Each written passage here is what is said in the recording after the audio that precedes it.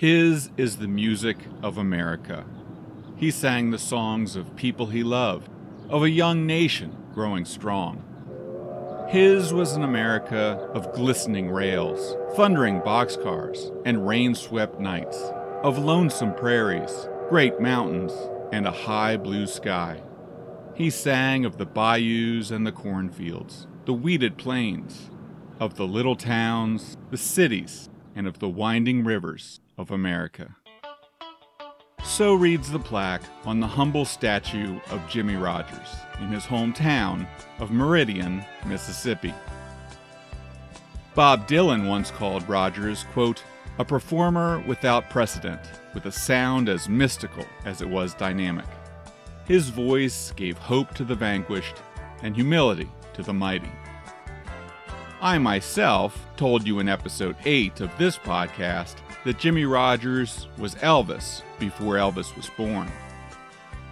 That's pretty high praise for a man whose music recording career lasted less than 6 years. But I promise it's well-deserved praise, as Jimmie Rodgers' short career had a profound impact on American music. Jimmie was born in 1897, the sixth of 7 children and the youngest of Eliza and Aaron Rodgers' 3 sons. His mother died when he was just a kid, and he bounced around some after that, staying with various family members in Alabama and Mississippi. After a few years, his father remarried and brought Jimmie home. Jimmie had it in his head from a young age that he wanted to be an entertainer. Before he turned 13, he had run away with several traveling shows, all of which ended the same way, with his father coming to bring Jimmie home. Finally, his dad sat him down and gave Jimmie 2 options: go to school or come work with him on the railroad. Jimmie chose the latter. Aaron got Jimmie a job as a water boy. For the next few years, Jimmie worked to the sounds of the trains and the call and response work songs of the black rail workers along the tracks. It was these men who taught Jimmie to play the guitar and pick a banjo, and it's their sound that you hear in almost all of his later songs. Eventually, Jimmie was promoted from waterboy to brakeman. He married, divorced, and remarried, and would have 2 daughters with his second wife, Carrie. Tragically, his younger daughter, June, died when she was just 6 months old. Jimmie was in New Orleans when he got the news, and had to pawn his banjo to pay for a ticket home for the funeral. Times were tough, but they were about to get a whole lot tougher. The following year, Jimmie got tuberculosis. He suffered a lung hemorrhage and had to spend 3 months in the hospital. The TB sapped his strength, so that even when he left the hospital, he couldn't go back to work on the railroad. The only other skill he had was his music, so he turned all his attention in that direction. Jimmie organized a traveling show, much like the ones of his youth, and traveled around the Southeast. Things were going well until a tornado ripped through it, destroying what they had going and sending him home to Meridian. He tried moving places where his TB might not be as much of a hindrance. He took a brakeman job in Miami and a switchman job in Tucson, but his health was just not good enough to hold a railroad job. In 1927, he decided to give the mountains a try and packed up his wife and daughter and moved to Asheville. He got an apartment for them for free in exchange for working as the building's janitor and drove a taxi as well. When he heard that Asheville was getting its own radio station, Jimmie saw a chance and went for it. He landed an unpaid but regular gig on WWNC. It was around this time that Jimmie met brothers Claude and Jack Grant and their friend Jack Pierce, who had formed the band the Tenova Ramblers out of their hometown of Bristol on the Tennessee-Virginia border. Jimmie enticed them with his radio connection and got them to join him on the air and changed their name to the Jimmie Rodgers Entertainers. When the radio show was canceled, the men found a regular gig at a resort in the Blue Ridge Mountains, where they entertained vacationers with covers of the latest hits. With a little money in his pocket, Jimmy decided he wanted a car for touring and heard about a nice used Dodge for sale in his bandmate's hometown of Bristol. The car was a little out of his price range, so he went with Jack Pierce to ask Jack's father to loan him $300. Jack's father was a local barber, and his mother ran a boarding house where the men could stay while they were in town. That boarding house was right across the street from the old Taylor Christian Hat Company, and the day they were there was August 1st, 1927. If you listen to episode 8 of this podcast, you'll know what was going on in that old warehouse on that particular day. A man named Ralph Peer, who worked for the Victor Talking Machine Company, was in town to record local musicians on his portable recording setup. This recording session has come to be known as the Big Bang of country music, but it probably wouldn't have been if Jimmie Rodgers hadn't come through to borrow money from his friend's father. Jimmy and Jack went in and talked to Peer and arranged for an audition on August 3rd. Then they drove back to North Carolina, picked up the rest of the band and Jimmy's wife and daughter, and returned to Bristol. At their audition, they played the hit tunes they were used to playing at the resort. Ralph Peer was more interested in original music that he could own the rights to, and asked the men to come back the next day and try again.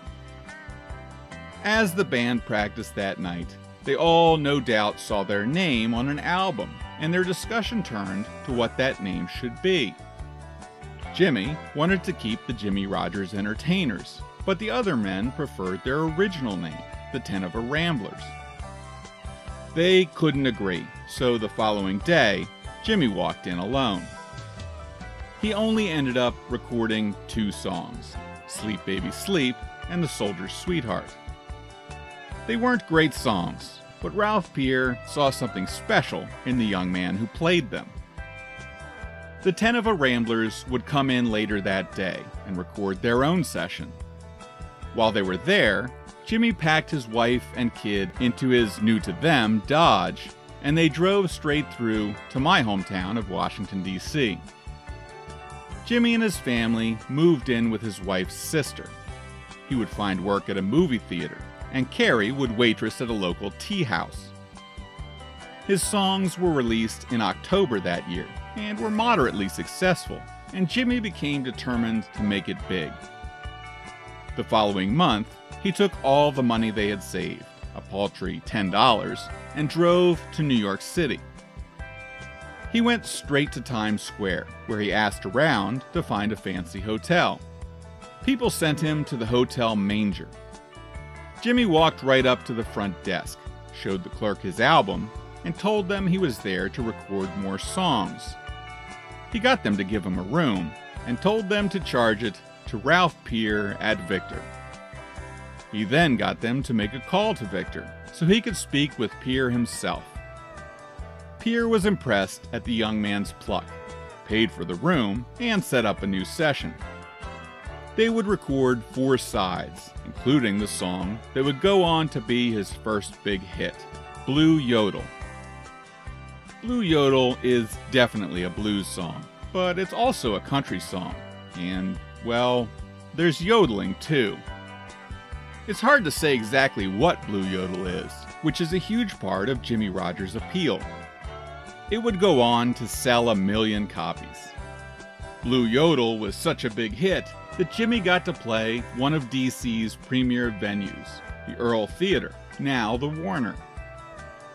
After the show, the audience went wild, prompting not 1, not 2, but 16 curtain calls from the young singer. Over the next 6 years, Jimmie Rodgers would record over 100 songs and tour all over the country.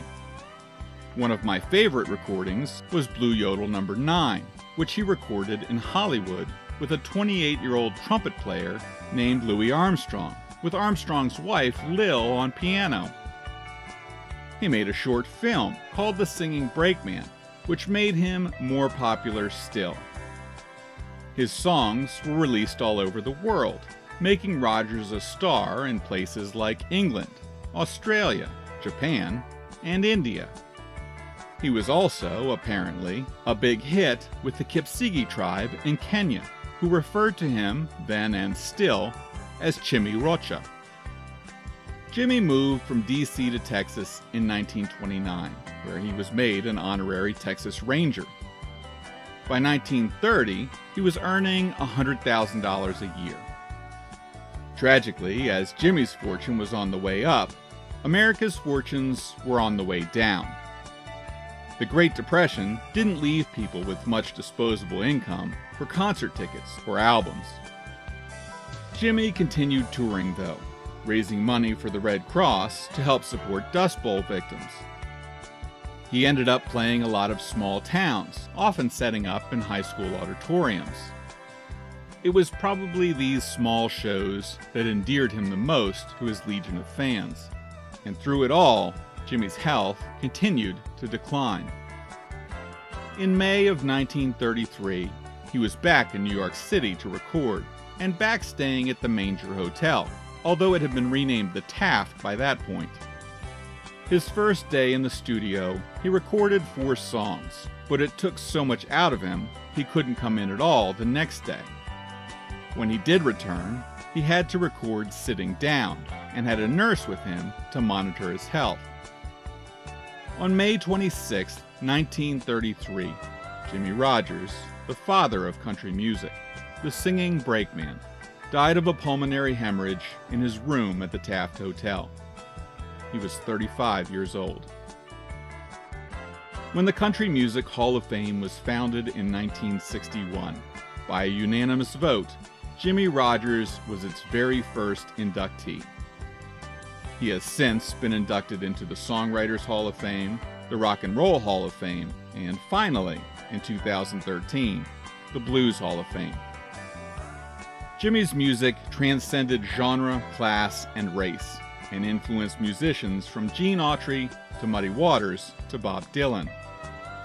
Howlin' Wolf loved Jimmie Rodgers and tried to imitate him, but said, quote, "I couldn't do no yodelin', so I turned to howlin', and it's done me just fine." Rodgers' biographer, Nolan Porterfield, wrote that Rodgers brought to country music, quote, "free-swinging, born-to-lose blues tradition of cheating hearts and faded love, whiskey rivers, and stoic endurance." After his death in New York City, Jimmy went for one last train ride. A train that took him home to Mississippi. I've traveled the country over,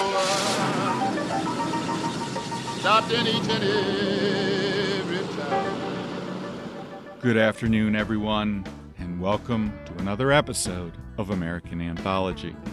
This is your host, Mike Harding, and it is my privilege to be back with you again today. In our last episode, we took a deep dive into the history of the fabulous Mississippi Delta. But during my 6 weeks in the Magnolia State, I covered quite a bit of ground beyond the Delta. From Corinth in the north to tiny Iuka, and on to Elvis's hometown of Tupelo. I drove a nice stretch of the Natchez Trace, passed time in Columbus, Meridian, and Jackson, and spent some wonderful days on the beach along Mississippi's Gulf Coast.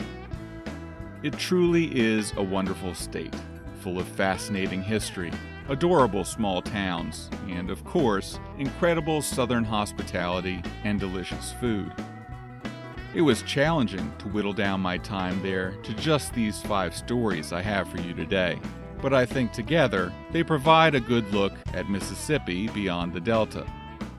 I hope you enjoy hearing them as much as I enjoyed telling them. During my stay in the Magnolia State, I was happy to be able to catch up with my friend, Oxford-based singer-songwriter Luke Fisher. I've seen Luke perform before, but on this trip, I had the pleasure of watching him play at the legendary Taylor Grocery in Taylor, Mississippi, home of the best catfish in the state. I'm thrilled to have Luke as my musical guest for today's show, and I know you're going to love his music as much as I do. You can find Luke's album, Till I'm Gone, on iTunes and Spotify. If you'd like to find out more about me, hear more about my time in Mississippi, see where I am now, or just to get in touch, head over to my website, www.miles2gobeforeisleep.com. That's www.miles2gobeforeisleep.com. Find me on Facebook, on Twitter at Miles2GoTweet, and on Instagram at Miles2GoBeforeISleep, all using the number 2 for me and you. You can also find podcast-specific pages at American Anthology. All right, let's get on with today's show. Go pour yourself a tall glass of sweet tea. Find yourself a comfortable chair. Sit back and settle in, and let me take you to the rail yards, battlefields, and honky-tonks of incomparable Mississippi. They say this road goes on forever, but my body won't run that far. I'm getting tighter as I get older, and the farther from my home. But I never know which way I'm going till I'm gone, till I'm gone.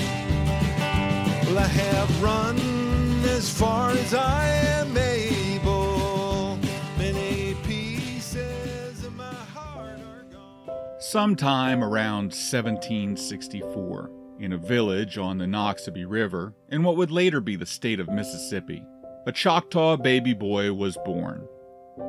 Although no one knows for sure, it's often been speculated that his parents were killed by a rival Creek Indian faction when he was just a boy, instilling in him a lifelong hatred towards the Creeks.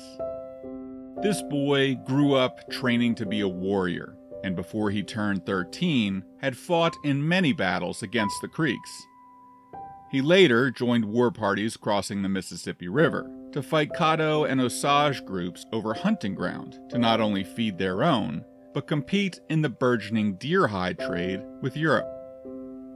This boy fought bravely and fearlessly, and earned the name Apushmataha-Hubi, one translation of which means, his arms and all his weapons are fatal to his foe. We would come to remember him as simply Pushmataha. Pushmataha was known to his people not only as a brave warrior, but as a deep thinker with a logical mind, and as an eloquent speaker. When Pushmataha spoke, people listened.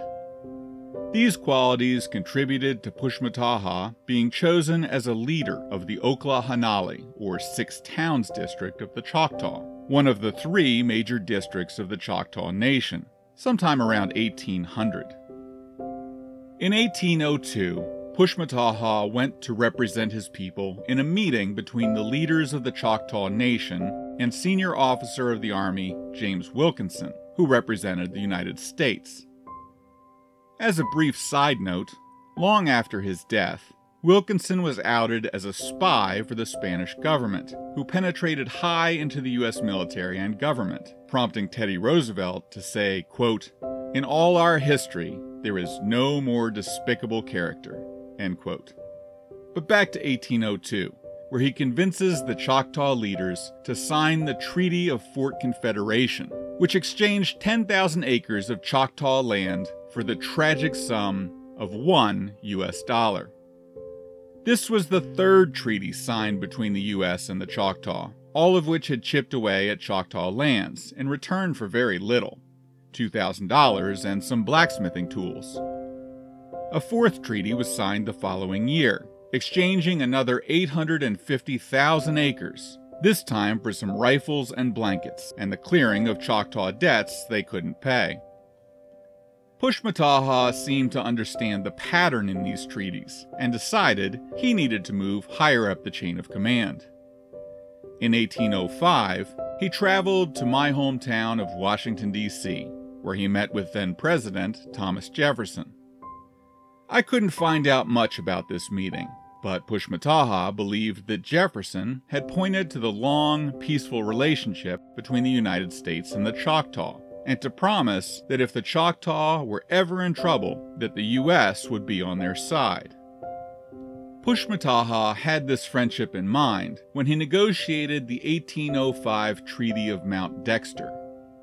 The Choctaw gave up another 4 million acres, but in exchange were granted an annual payment of $48,000, no small sum in 1805. While he took Jefferson at his word in 1805, it was in 1811 that he threw his people all in with the United States. America was once again on the brink of war with England. Shawnee Chief Tecumseh, who had also watched his people's homeland shrink as America grew and expanded, saw this as an opportunity. He set out to bring together Native Americans in a united confederacy, allied with the British, to go to war to take back their lands. He traveled south and stood before a huge gathering of Choctaw and Chickasaw people. He asked them, quote, "Where are the Pequot? Where are the Narragansett, the Mohican, the Poconet, and other powerful tribes of our people? They have vanished before the avarice and oppression of the white man. Sleep not longer, O Choctaws and Chickasaws. Will not the bones of our dead be plowed up, and their graves turned to plowed fields?" End quote. Obviously a powerful and persuasive speaker himself, Tecumseh certainly had their attention. It's hard to say how things would have unfolded had Pushmataha not been there that day. To be honest, it probably wouldn't have changed much in the long run, but, of course, we'll never know. But Pushmataha was there that day. He stood in front of his people and stated, quote, "These white Americans give us fair exchange, their cloth, their tools, implements, and other things which the Choctaws need, but do not make." So, in marked contrast with the experience of the Shawnee, it will be seen that the whites and Indians in this section are living on friendly and mutually beneficial terms. He went on, now addressing Tecumseh directly. "You are a monarch," he said, "an unyielding tyrant within your own domain. The Choctaws and Chickasaws have no monarchs. Their chieftains are the people's servants. The majority has spoken on this contention. You have elected to fight with the British. The Americans have been our friends, and we shall stand with them." End quote. That being said, he gave Tecumseh until the end of the day to be out of Choctaw territory. Tecumseh would have more success with the Creeks, the longtime enemies of the Choctaw. The Creek Nation would divide over the question of loyalty. The southern faction would join the U.S. and the Choctaw, while the northern Creeks, later known as the Red Sticks, would follow Tecumseh's lead and take up arms against the United States. The Red Sticks wanted to maintain their traditional ways, and it's hard to fault them for that. A warrior above and beyond all else, Pushmataha began to prepare for war. He formalized his alliance with the United States and was made a brigadier general. Pushmataha and his men joined General Claiborne to fight the Red Stick Creeks at the Battle of Holy Ground. They then linked up with future President Andrew Jackson and helped defeat the Red Sticks at Pensacola and at Horseshoe Bend. Opinions differ on this, but he may have also joined Jackson against the British in the Battle of New Orleans, the final battle of the War of 1812. After the war, Andrew Jackson himself sat down with Pushmataha to negotiate the Treaty of Doak's Stand, but it would be hard to believe that the terms he demanded were for a trusted ally. The treaty stipulated that those Choctaw who wanted to stay in Mississippi could apply for and be granted U.S. citizenship, the first such offer ever made to any group not of European descent. Each family would be granted a tract of land on which to live and work as they saw fit. Those who wanted to continue their traditional lifestyle would have to move across the Mississippi River, where the government would grant them a tract of land in what was then called Indian Territory. Pushmataha pushed back, stating he had traveled to that land and it was poor ground for hunting and farming, and there were already white settlers there. Jackson made it clear that these were the best terms they were ever going to get. But Pushmataha did negotiate for an allotment of food, clothing, supplies, rifles, and ammunition. He also negotiated for a decent sum of money to be set aside for the education of Choctaw children, something he knew would be essential to the long-term survival of his people. With those provisions, Pushmataha signed the treaty. In the fall of 1824, Pushmataha led a group of Choctaws north and returned to my hometown of Washington, D.C. There he met with President James Monroe and Secretary of War John C. Calhoun to seek clarity and correct errors from the Treaty of Doak Stand. In these meetings, he told them that he had been there years earlier to meet with Thomas Jefferson, who told him to return if his people were ever in trouble.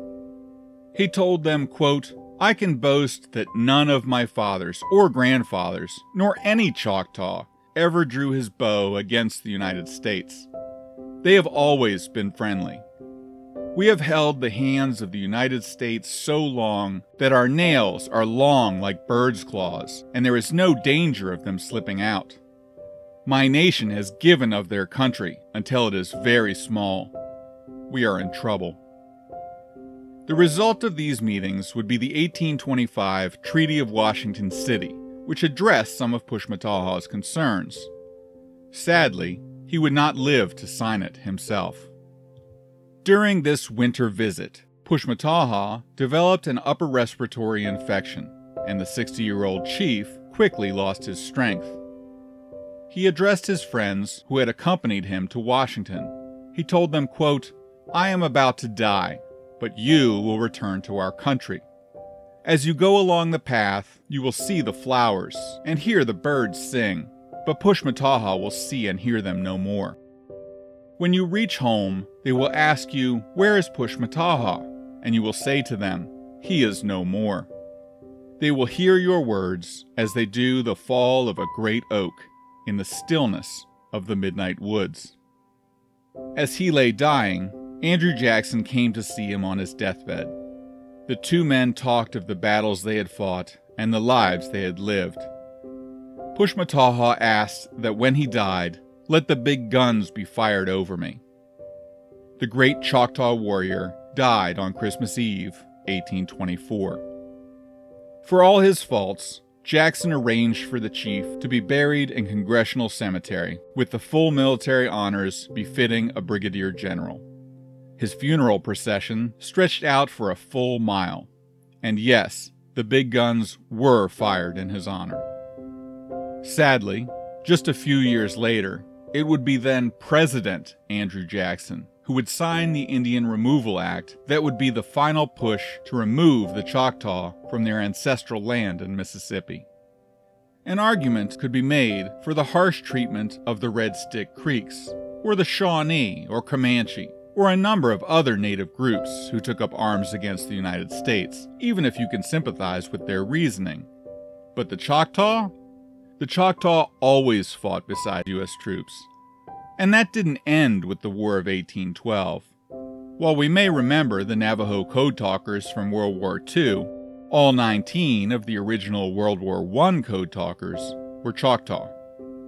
And for all of their loyalty, the Choctaw got a pretty raw deal. It's not too late to make amends for that, but we'd all have to take a lesson from Pushmataha. No matter what has already happened, we'd have to come together in good faith and sit down at the negotiating table one more time. I raised my hand goodbye as you drove around the bend.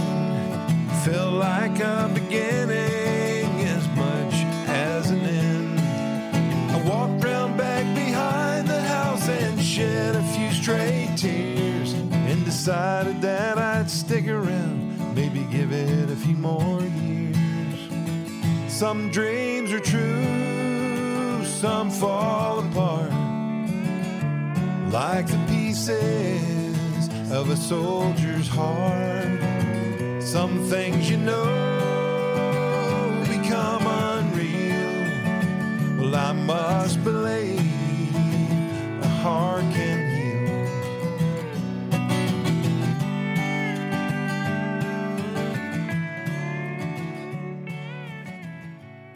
All men are created equal, says the Great Declaration, and now a great act attests this verity. Today, we make the Declaration a reality. These are the words of Charles Sumner, the United States Senator from the state of Massachusetts, as he stood to argue the case for the seating of the country's first black senator in 1870. To most people in the chamber that day, Hiram Revels was a mystery. They didn't know him as a person. They were simply arguing based on the fact that he was black. To those who knew him, though, he was the right man at the right time for the job. Extremely well-educated, well-spoken, and well-traveled, Revels was also a Civil War veteran and had lived in both the North and the South. Someone had to be first, and Revels was as good a candidate as one was likely to find. Hiram Rhodes Revels was born free, the son of a Baptist preacher, in Fayetteville, North Carolina, in 1827. Although the education of black people was forbidden in North Carolina at the time, Revels' parents understood its importance, and young Hiram quietly and secretly learned under the watchful eye of a local woman. In 1838, at the age of 11, Revels went to live with his brother Elias in Lincolnton, North Carolina, where he apprenticed as a barber in his brother's shop.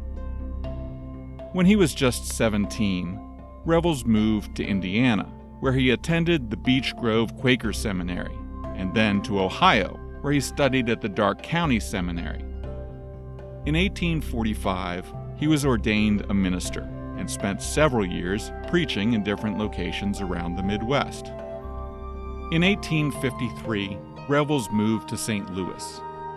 Despite the prohibition on free black people moving to Missouri, most agreed that preachers weren't there to cause harm nor instigate an uprising. A year later, though, Revels was arrested for his preaching, although in his own words, he was not subjected to any violence. When he was released, he left Missouri to study religion at Knox College in Illinois, and then moved to Baltimore, where he served as both a pastor and the principal of a local black high school. After the outbreak of the Civil War, Revels joined the Chaplains Corps and helped to organize 2 regiments of the United States Colored Troops. He traveled south with the Army to Mississippi and was there during the long siege at Vicksburg. After the war, Hiram Revels left the Army and returned to civilian preaching. He spent some time in New Orleans and a few other places around the South before landing in Natchez in 1866, where he settled in with his wife and 5 daughters. There, he helped found several schools for black children and quickly became a trusted member of the community. Soon thereafter, Revels was elected as an alderman, and the following year, he was chosen to represent Adams County in the Mississippi State Senate. When he went to take his seat in 1870, he was asked to provide the opening prayer for the assembly. His words and mannerism made a profound impression on those people gathered there that day.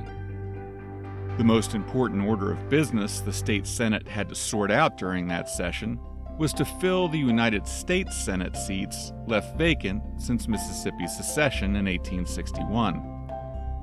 Those seats had previously been held by Albert Brown and, of course, Jefferson Davis.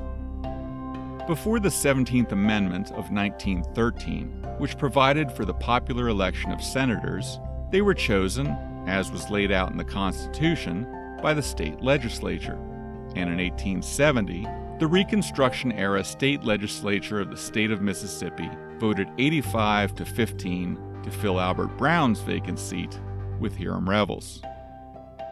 When Revels arrived in my hometown of Washington, D.C., he was not welcomed with open arms. Within the U.S. Senate chamber, there was staunch opposition to seating Revels.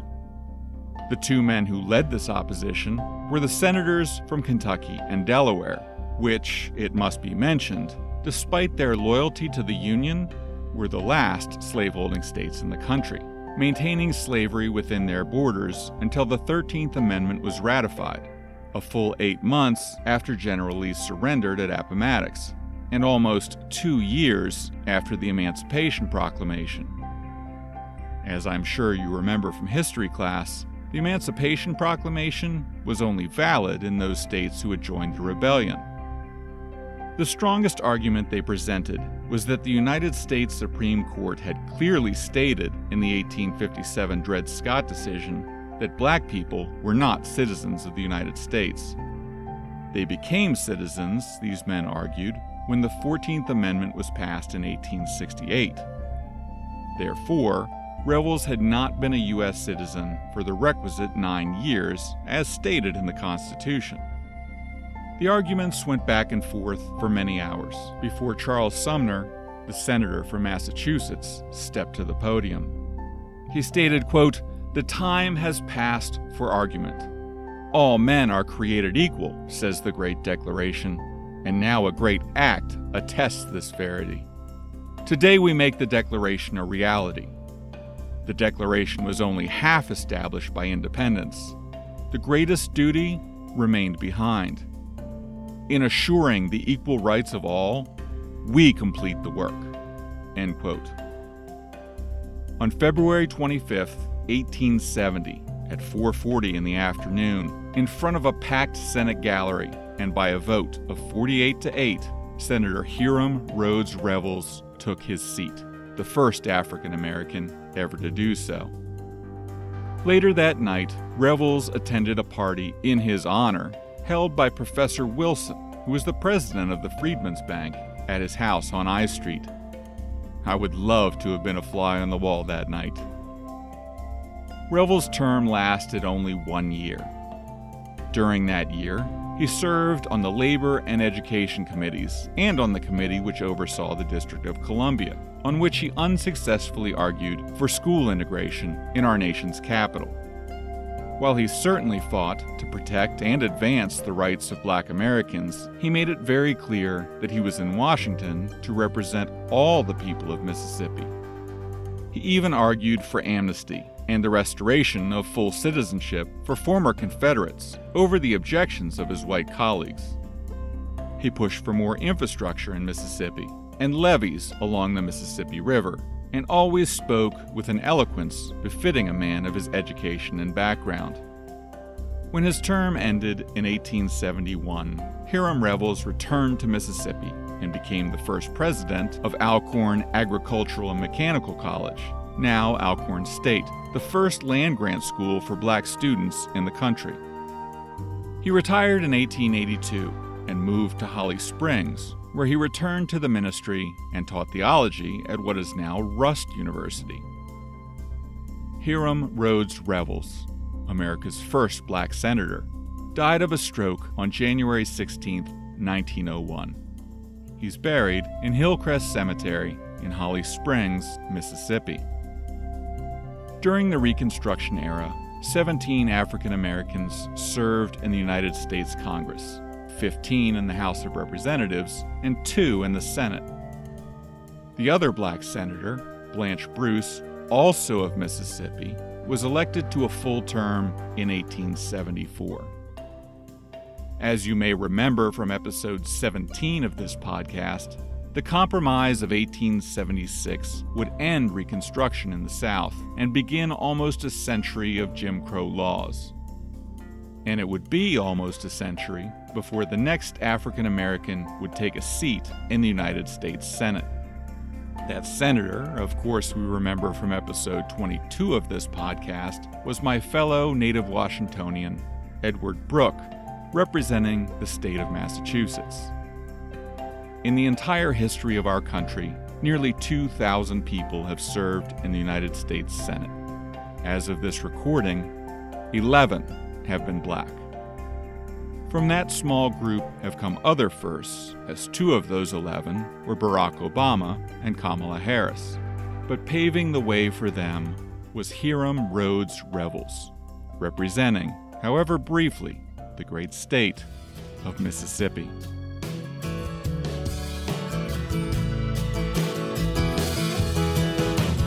I keep a few illusions handy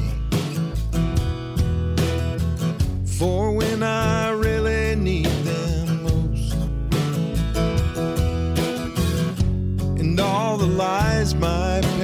told me. Hang around like desperate ghosts. Well, I'm not waiting round for answers. I've given up the search for truth. I'm not as keen on finding meaning anymore as I was back in my youth. But I found a grace in living. Don't have any sort of plan. Small kindnesses surround me. I'll pay them back when I can.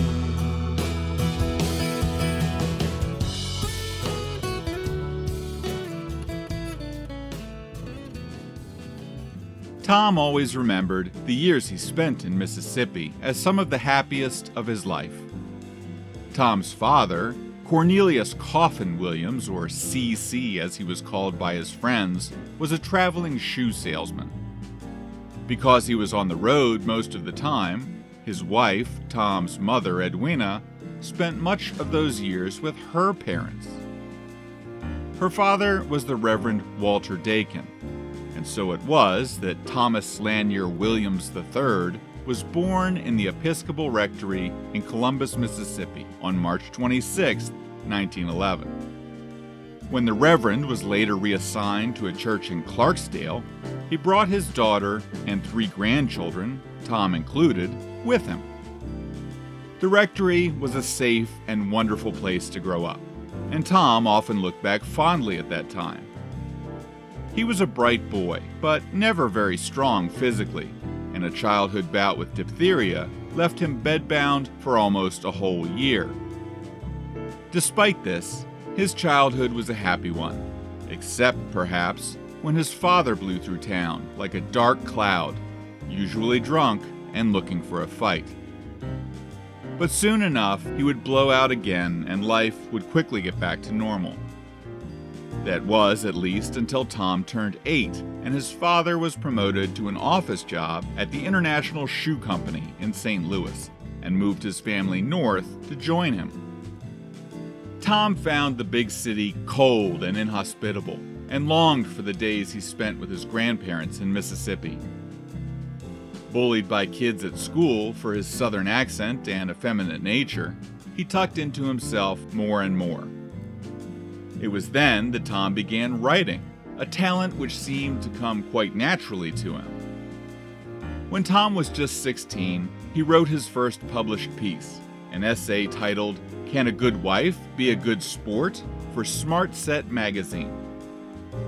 Later that same year, he wrote a short story called The Vengeance of Nitosis for a magazine called Weird Tales, for which he was paid $35, a good sum for a teenager in 1928. The following year, Tom went to the University of Missouri, where he studied journalism, hoping to turn his writing into a full-time career. Tom joined a fraternity, and his enthusiasm for a short stint in intramural wrestling earned him the nickname Tiger Williams among his fraternity brothers. Tom wrote for the school newspaper, but was less than thrilled with his beat as the farm reports and obituary writer. He took a class in modern drama, which resulted in his first published play called Hot Milk at 3 in the morning. Tom was well liked, but really just an average student at best. Unfortunately for him, ROTC was mandatory for all male students in those days, which proved to be his undoing at the university. After failing ROTC for 3 years in a row, his father was finally fed up and pulled Tom out of school. He put Tom to work at the shoe factory, something Tom truly despised. Tom spent all his free time writing, trying desperately to find a way out of the factory. At 24, he suffered a nervous breakdown and left the factory for good. The following year, Tom enrolled at Washington University in St. Louis, and the year after that, he transferred to the University of Iowa, where he finally earned a BA in English in 1938. Over the next few years, Tom found work where he could. He waited tables in New York City, worked as an elevator operator, and even found himself as a caretaker on a chicken ranch in Laguna Beach, California. In 1939, he wrote a play called Battle of Angels, which actually went on to be produced in Boston the following year. In his own words, the play, quote, failed spectacularly. He did make some money off of it, though. Money he used to move to New Orleans. He found an apartment at 722 Toulouse Street, just 7 blocks from my old apartment in the French Quarter. He got a job working for the WPA during World War II, and then caught a break with a 6-month contract writing for MGM in Hollywood. During this time, he wrote a story called Portraits of a Girl in Glass. As the war was winding down, he converted this story into a play and changed the name to The Glass Menagerie. The play was produced in Chicago and opened to rave reviews. It soon moved to Broadway, where it became a hit. In fact, the New York Drama Critics Circle gave The Glass Menagerie an award for Best Play of the Season. While this play was winning awards, Tom was busy working on a follow-up, which he called The Poker Night. Tom modeled the heroine of The Poker Night after his sister Rose, while the lead male role he took from a man he had worked with at the shoe factory in St. Louis. The story was set in Tom's adopted hometown of New Orleans. It debuted on Broadway on December 3, 1947, and went on to be one of the most successful and oft-performed plays in American history. It won a Tony Award and the Pulitzer Prize. In 1951, it was turned into an Academy Award-winning motion picture. The success of the play and its film adaptation made Tom a household name. If you don't yet know who I'm talking about, but you're a fan of this podcast, you can probably guess that this production was not Tom Williams' The Poker Night. In 1938, Tom started using a pen name, the origin of which is subject to debate. Many suggest it was a nickname he got in college from his friends teasing him about his Southern upbringing. From what we have just heard, it may have been more historically accurate to have called him Mississippi Williams, but for whatever reason, they went with Tennessee instead. And at some point during the editing process, his big breakthrough hit had been renamed from The Poker Night to a streetcar named Desire. You told me you were headed out to live, intended to give all you had to give. You said you were leaving with the light of dawn. You invited me to go and said, come on, come on, come on, come on. You invited me to live and said, come on. You were throwing off the chains of killing fear, going after all the things that you hold dear. I heard you laughing when you were almost gone. You held out your hand to me and said, come on, come on, come on, come on. Well, you pulled me into the light and said, come on. When we talk about flying brothers, the Wright brothers are probably the first thing that comes to mind, and rightfully so. We talked about the Wright brothers and their flight into the history books on episode 4 of this podcast.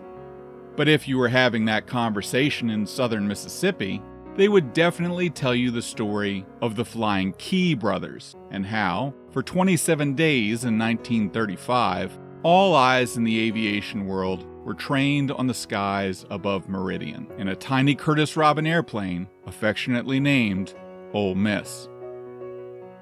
When Fred and Al Key were just kids, they were out playing in a field near their house when 3 wayward planes from a nearby World War I training base came in for an emergency landing.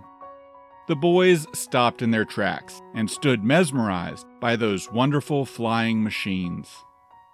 They both decided that very day that they wanted to be pilots, whatever it took. By the time they were old enough, the war was over, but they went to flight school anyway. They learned to fly and spent the 1920s barnstorming around the country, performing aerial stunts as part of a flying circus over gape-mouthed gawkers at county fairs. After a few years of fun in the sun, both men married, and they took a job managing Meridian Municipal Airport, which also provided them housing on the property. Life was good for the Key brothers. And then the Great Depression hit, and air travel certainly wasn't at the top of most people's lists. The men started to hear rumblings around town about plowing the airfield under and planting cotton there instead. This distressed the brothers, as they not only depended on the airport for their jobs, but also for their homes. They needed to come up with a plan to save the airport, something big that would capture the nation's attention. Now, if I had begun this story the same way that I did, but I was telling it in Illinois, people there might have jumped in to talk about the Flying Hunter brothers. In 1930, John and Kenneth Hunter had flown their plane, the City of Chicago, to an amazing endurance record of 553 hours, 41 minutes, and 30 seconds without landing once. The Key brothers talked it through and decided they could break that record. As soon as the decision was made, they got to work making it happen. The first thing they needed was a plane. They put in a call to their old friend Bill Ward, an aerial photographer up in Oxford. After laying out their idea, Bill was sold and agreed to loan them his Curtiss Robin J-1 Deluxe for the attempt. With a plane at their disposal, the brothers started talking up their plan, raising money, and enlisting the help of their neighbors for the project. They had a local welder come out and design and build a catwalk around the front of the plane, so the engine could be serviced in flight. They had another man design an oversized fuel tank, which took up the vast majority of the plane's small cabin. The front of the modified tank would double as the pilot's seat. A small mattress would go in the tail of the plane to allow whoever wasn't piloting at the time to sleep, but that person would need to drape their legs over the back of the fuel tank. A VHF radio was installed, perhaps the first one ever installed in a civilian plane. The biggest wrinkle they needed to iron out also presented the most potential danger. They were going to have to refuel the plane often during their attempt. A separate plane would be used for this process, which would lower a hose to the Key brothers. The problem was that if one of the planes hit some turbulence, the nozzle could be ripped free. If fuel hit the hot engine or the exhaust, the plane could go up quick. Al and Fred knew a guy who might be able to help them with this problem. Their friend, A.D. Hunter, didn't graduate from high school, but he was one of those guys who just seems to know how things work. He thought on it for a few days, and then got to tinkering. A.D. designed a special nozzle, which only worked when it was plugged into the tank. If the nozzle accidentally pulled free, the flow of fuel was automatically stopped. This modified nozzle was simple, but also game-changing. It's essentially the same design the military uses for mid-air refueling to this day. They painted the planes silver, with Mississippi's state flag emblazoned on both sides of the fuselage. Finally, Genevieve Lynn, one of Mississippi's first female pilots, was given the honor and christened the plane Ole Miss. The day was June 21st, 1934, and 10,000 people had come to the airfield to watch Ole Miss take off and to cheer on the local boys and their record attempt. Ole Miss took off without a hitch, but the hitches were definitely to come. The refueling attempts went as planned, but the generator wasn't charging the battery properly. At some point on their 6th day, flames burst from the cylinder head, and the decision to land their plane became an easy one. They'd been up for only 123 hours.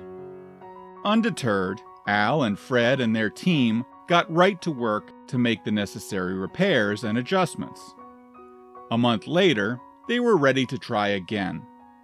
This time, only around 1,000 people came to watch them take off, though. 4 days into their second flight, a storm blew in, and if you've ever been in Mississippi in July, you know that some of those summer storms are no joke. They headed west to try and get ahead of it, and when they came out of the clouds, they looked down and saw the Mississippi River. They'd flown clear across the state. They barely made it back to Meridian and were flying on fumes when their refueling plane lowered its life-giving nozzle. They were safe, but not for long. Another storm came through, this one knocking their exhaust pipe loose. Fearing this might ignite the oil on the underside of the plane, they brought it in for a landing. Their second attempt only lasted 164 hours, less than 2 days longer than their first attempt, and still almost 400 hours shy of the record. Almost a year went by before the Key brothers got Ole Miss off the ground again. It was June 4th, 1935, at 12:32 in the afternoon, when the old modified Curtiss Robin rolled down the runway at Meridian Municipal Airport. Less than 100 people showed up to watch them take off, but off they took to chase the Hunter brothers' 554-hour endurance record for the third time. They say the third time's the charm, and luck was certainly on their side this time. Around and around they flew, in the skies high over Meridian, Mississippi. Minutes turned to hours, and hours turned to days, and slowly but surely, those days started to add up. The plane refueled several times a day, and their meals, packed by their wives in their apartments at the airport, were lowered from the refueling plane in a weighted bucket to keep it from swinging around too much. When the Keys hit the 2-week mark, 2 weeks straight in the air without landing, reporters started to show up. The two started getting fan mail and letters of encouragement, which were delivered to them in their food bucket. On June 24th, 20 days into their flight, Al found himself in excruciating pain. He had developed an abscess under one of his teeth. Their father called a dentist who came to the airport and, over the radio, talked him through lancing it himself with a needle in midair. It was a success. Not long after that, Fred was out on the catwalk greasing the engine when the plane hit a patch of turbulence that sent him flying. Thankfully, he was wearing an electrical lineman's harness and was able to pull himself back to the plane. That week, they received a letter from the record-holding Flying Hunter brothers wishing them luck, and on June 27th at 3:17 p.m., the Key brothers broke the Hunter brothers record. The citizens of Meridian gathered at the airport, and when the record was broken, officially renamed it Key Field in their honor. The brothers were honored, but announced they were going to keep flying, maybe until the 4th of July. God had other plans, though. On June 29th, a major storm brought them once again dangerously close to running out of fuel. The next day, their battery caught fire, and they had to cut the engine while they tried to put it out. They descended to less than 100 feet above the ground when they finally restarted the engine and pulled up. The day after that, one of their stabilizers failed, making Ole Miss hard to control, especially during refueling. Finally, on July 1st, they decided to stop tempting fate and bring their incredible flight to a close. At 6:06 p.m., the brothers landed at the newly renamed Key Field. Fewer than 100 people saw them take off, but 30,000 were on hand to watch them land. The Key brothers had their record. They had been in the air for 653 hours and 34 minutes, 27 days of flying. They'd gone through 6,000 gallons of fuel, 300 gallons of oil, and traveled 52,320 miles, enough to have circled the planet twice with plenty left to spare. The airport was saved. It's still there today, and it's still called Key Field. Appropriately, it's home to the 186th Air Refueling Wing of the Mississippi Air National Guard. The Key brothers both went on to join the Air Force during World War II. Both flew as fighter pilots, and both earned the Distinguished Flying Cross. Al stayed in the Air Force and rose to the rank of colonel. After he retired, he came back to Meridian, where he was welcomed home with open arms. He was elected mayor in 1965 and served in that role for 8 years. Frank went back to Key Field and ran the Key Brothers flying service out of Meridian until the day he died. And as for Ole Miss, she was purchased by the Smithsonian and hung in the National Air and Space Museum in my hometown of Washington, D.C. She found her place in a small corner among the greatest flying machines America has ever known. In Mississippi, they saluted all of these things in the way that only Mississippians would, with a hearty hotty-toddy. You told me you were headed out to live, intended to give all you had to give. You said you were leaving with the light of dawn. You invited me to go and said, come on, come on, come on, come on. You invited me to live and said, come on. You were throwing off the chains of killing fear, going after all the things that you hold dear. I heard you laughing when you were almost gone. You held out your hand to me and said, come on, come on, come on, come on. Well, you pulled me into the light and said, come on. That's it for the show this week. Thank you so much for listening. If you enjoyed it, please take a minute to rate and review the show. How awesome was the music this week? Many thanks to the incredibly talented Oxford, Mississippi-based singer-songwriter Luke Fisher for providing the music for this week's show. If you enjoyed it, be sure you support local music and find Luke on iTunes and Spotify.